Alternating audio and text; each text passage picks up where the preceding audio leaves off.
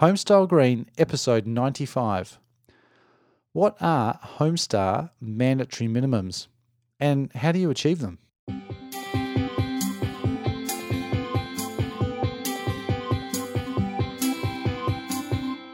G'day and welcome back to another episode of Homestyle Green. I'm the host of the show, Matthew Cutler-Welsh, and it's a pleasure to be back with you from the studio again. This is the podcast all about inspiring people to make a better place to live. Now, a few episodes back, I had a request to deep dive into some more Homestar information. For those that don't know, I worked with the Green Building Council for just over 3.5 years, and during that time, I spent quite a lot of my time working in and around Homestar. Plus, now I am a Homestar assessor. And I thought this was a really good topic to cover because it's directly relevant to creating better homes in New Zealand, but Homestar is based on the UK Code for Sustainable Homes and is also very similar to the US Green Building Council's Lead for Homes. So I think all the fundamentals and the principles are applicable pretty much wherever you are. So if you're listening to this outside New Zealand, then stay tuned because hopefully the things that we're going to talk about today will also be relevant to wherever you are building your house or renovating. Before we get into today's show, I just want to shout out to Nudura, who helped get this podcast out there. And Nudura is a great solution to get some of the fundamentals sorted.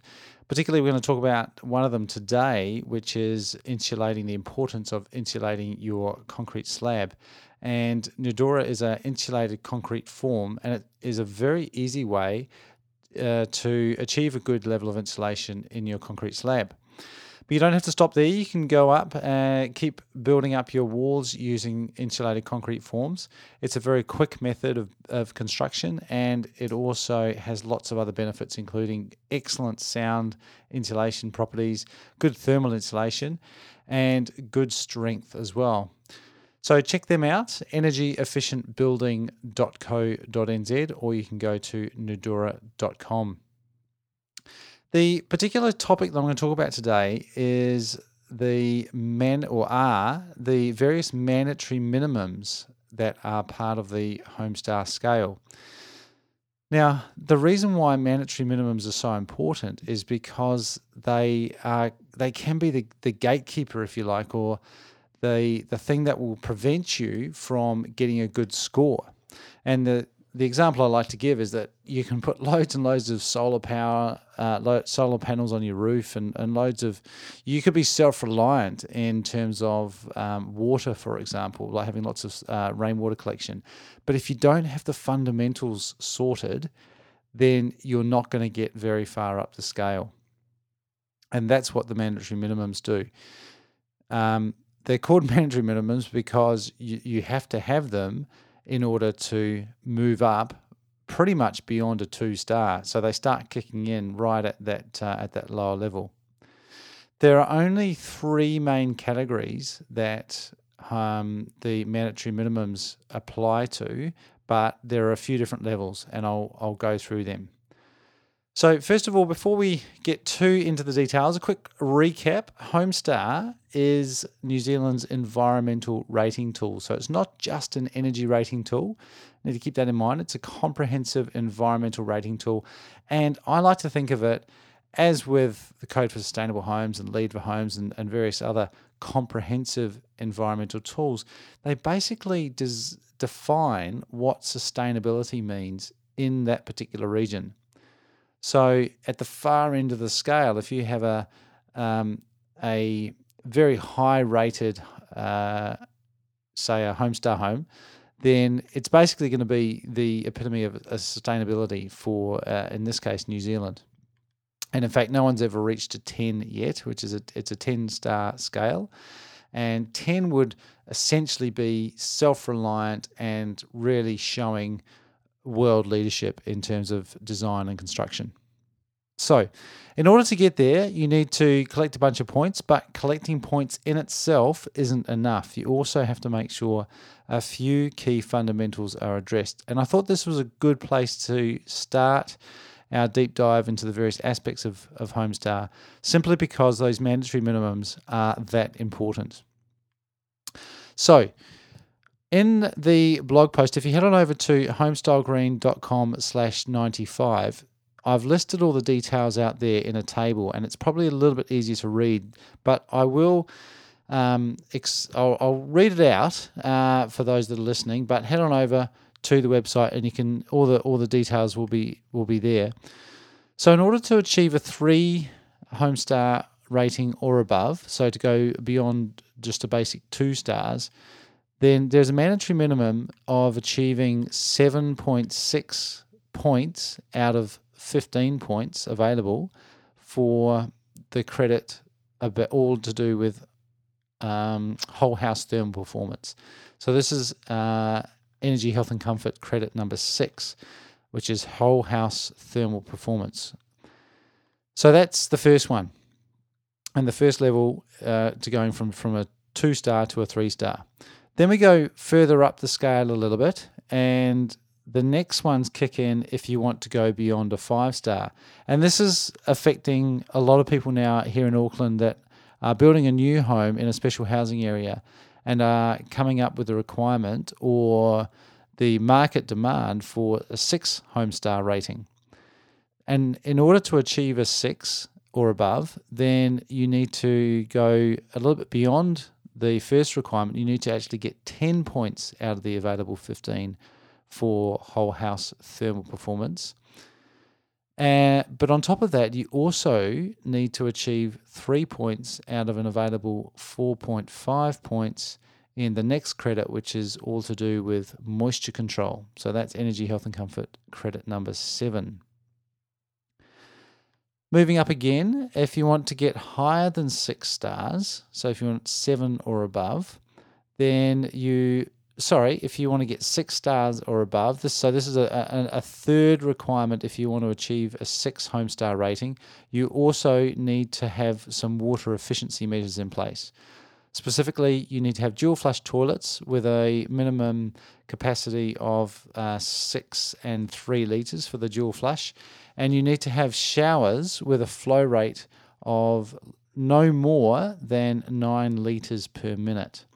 And that's equivalent to a 3-star WELS, which is the Water Efficiency Labelling Scheme star rating for that shower head. So there are 3 requirements there for getting 6 stars. 2 to do with getting points for whole house thermal performance, 1 for moisture control, and a third one for the internal potable water use, or the efficiency of the water fittings in the home.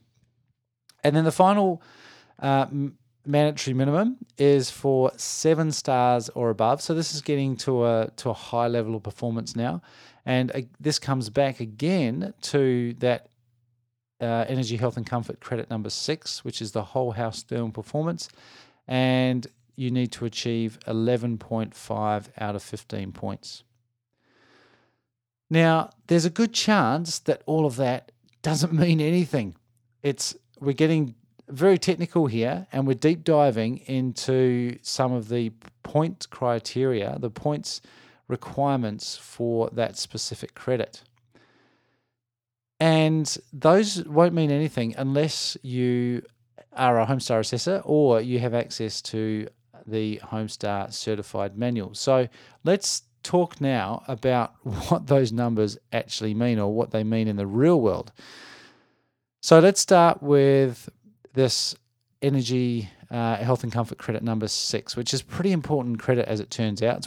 It's the single biggest credit in the whole tool, and it's all to do with the thermal performance of the house. Now, it's no coincidence that this is basically, we're talking about insulation, and this harps on back to some of the fundamentals that I've mentioned quite a few times on this episode about wraps and gaps, in fact. which is all to do with the thermal envelope of the home. So the level of insulation that we have and the air tightness, so how well the house seals up. Now, those points that I mentioned, the 7.6 required out of the available 15, they are calculated based on the heat energy required to maintain what's deemed as a relatively comfortable temperature. So the set point for this is 18 degrees for the assumed heating season in the particular region. So what that means, let's take the case of here in Auckland. A bunch of calculations have been done based on data, which is available for around 16 different regions across the country. And houses were modelled in those regions to determine what the appropriate level of energy demand would be for an averagely insulated house. And there's a whole bunch of data that is available for figuring out what's a good level of energy use, so what we call our standard condition, and then we can look at a better house to see if there would be, and to find out how much less energy it's going to take to maintain that 18 degrees set point. So the 7.6 points actually equates to no more than 104 megajoules per square meter. So that's a measure of the amount of energy per square meter that's going to be required in order to maintain a home at 18 degrees Celsius. In the case of Auckland, we're assuming a heating period of just 3 months. That's from June through to August. And so it goes on up. So the 10 points would be if you have no more than 65 megajoules per square meter, and 11.5 points for no more than 43 megajoules per square meter. And once again, all these numbers will be up on homestylegreen.com/95, so you don't have to remember them all now. In fact, you shouldn't remember any of these numbers. If you remember anything from this podcast, it's that if you want to achieve a high rating, you need to get the mandatory minimum sorted, and probably the best way to do that is to get in touch with a Homestar assessor to help you out with these details. The reason why this is important, though, is just to highlight why things like adding insulation is so important and how that actually translates to having and achieving a good Homestar rating. So the basic concept there is that the less energy that is calculated to be required in order to maintain that healthy, comfortable temperature of 18 degrees, the more points you'll be allocated for that energy, health and comfort credit number 6. So the less energy required, the more points you get. And those values are slightly different in the 16 different regions that are assigned across the country. So in Christchurch, for example, to achieve the 10 points out of the available 15, you can use 178 megajoules per square meter. So that's more than twice the megajoules per square meter allowable in Auckland. And that's just a reflection of the different climate there across the country. But once again, speak to a Homestar assessor about those variances. And that is also why, for example, a particular design of a house may achieve a different rating in different parts of the country, and why you can't get a design rating just based off a plan, but that plan has to be allocated to a certain section in a specific location and in a specific orientation as well. So that is probably one of the main mandatory minimums. It's not that hard to achieve those threshold levels with a new home. Might be a little bit harder in some regions than others, but in essence, if you have decent levels of insulation, you're probably going to get there. The next category, though, was moisture control. So this is energy, health and comfort credit number 7. And this can trip a few people up, particularly around that 6 Homestar level. And like I said, the 3 points that you have to get here out of the available 4.5 in order to achieve 6 Homestar or above is kind of meaningless unless you're a Homestar assessor. So once again, let's pull that apart a bit and have a think about what that actually means.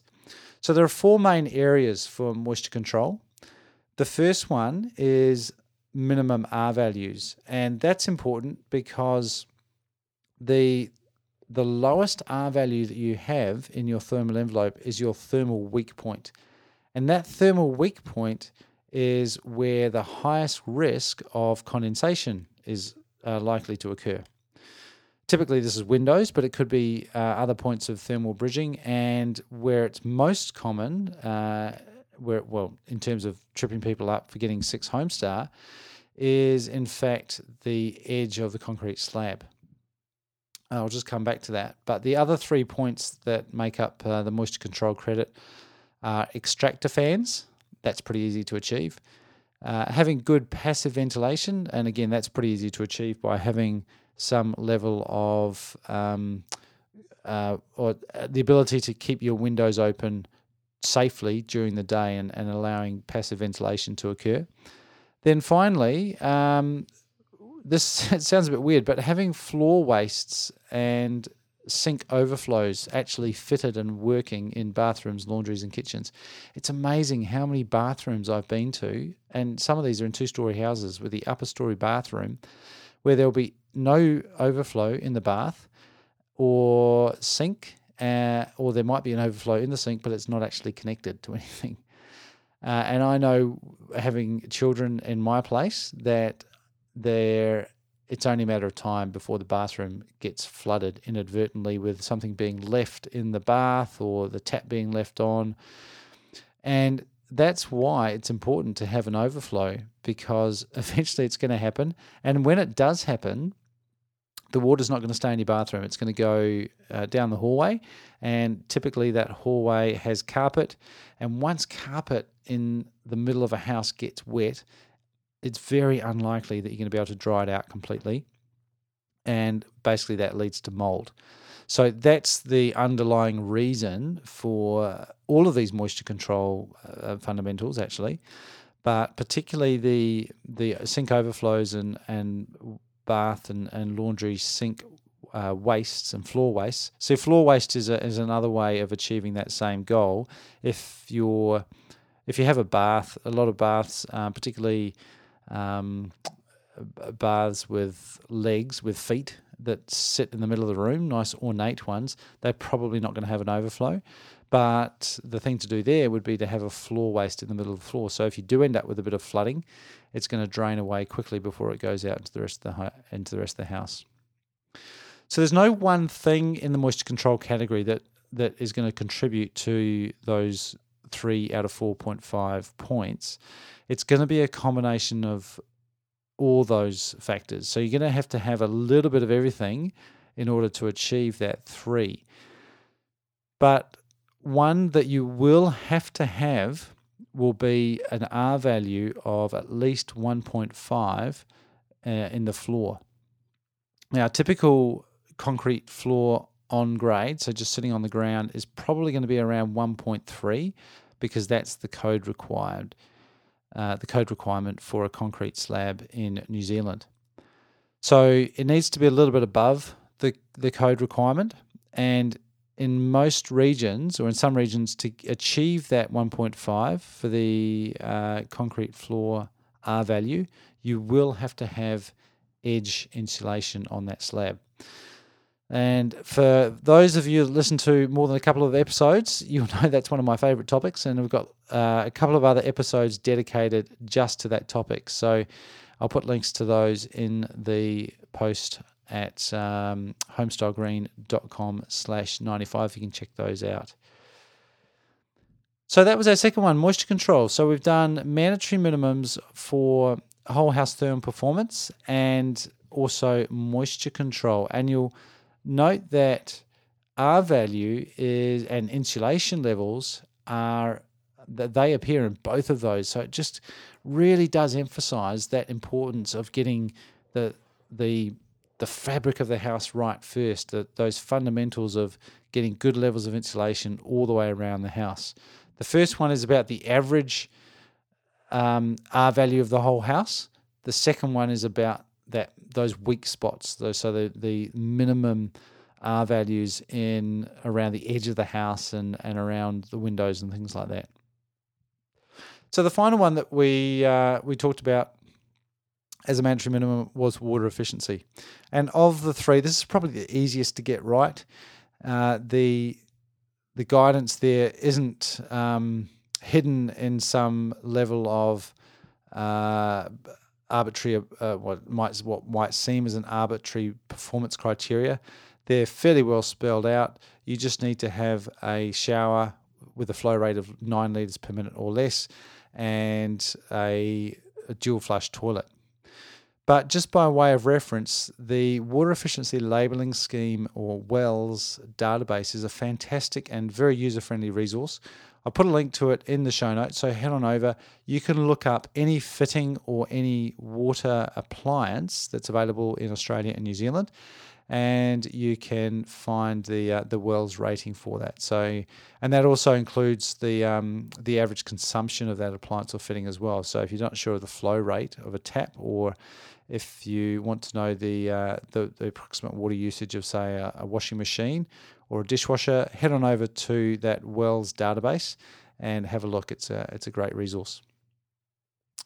So that wraps up the topic today of Homestar mandatory minimums. Like I said, the main takeaway from this is not to learn what all the numbers and the facts and figures are. There are two key messages here. One is that mandatory minimums really do matter. And no matter how many points you collect for having great solar panels, a really good vegetable garden, composting bins, good waste management, all the rest of it, and all that really good stuff that's important, you need to get these fundamentals right. It's completely in line with my RAPS, GAPS, TAPS fundamentals, and you can check that episode as well. I'll put a link to that. But you need to get those fundamentals of the design right, and these mandatory minimums definitely emphasise that point. The second takeaway is to get a Homestar assessor on board early on in your design process. Whether you're renovating or doing a new build, it's great to get a Homestar assessor or a practitioner involved in that process as soon as you can, so that you make sure you get these things nailed and you won't have to be incorporating some design changes, which can be costly, further on down the path. Hope you found that useful. I have a couple of requests before I go this week. One is, if you have any questions about that topic, then I'd love to hear from you. And indeed, if you want some help with your Homestar rating, then definitely get in touch as well, because as I mentioned, I am an assessor. But there's a register of other assessors available on the New Zealand Green Building Council website as well. And there's a link to that register in the notes for this episode. Also, if you have a topic that you're interested in, then I'd love to hear about that as well. Please send me an email at matthew@homestylegreen.com, or you can put something up on the Facebook page, Twitter, or you can just reply to the show notes in the episode for this episode of the podcast. That is homestylegreen.com/95. And finally, I'm looking for good examples of houses done well, and homeowners who perhaps wouldn't be afraid to talk about their experience in producing that house, and also good designers. Always on the lookout for good designers and good architects. My plan for 2015 is to pack the episodes full with great architects from around the world, and also real people who are living in sustainable houses.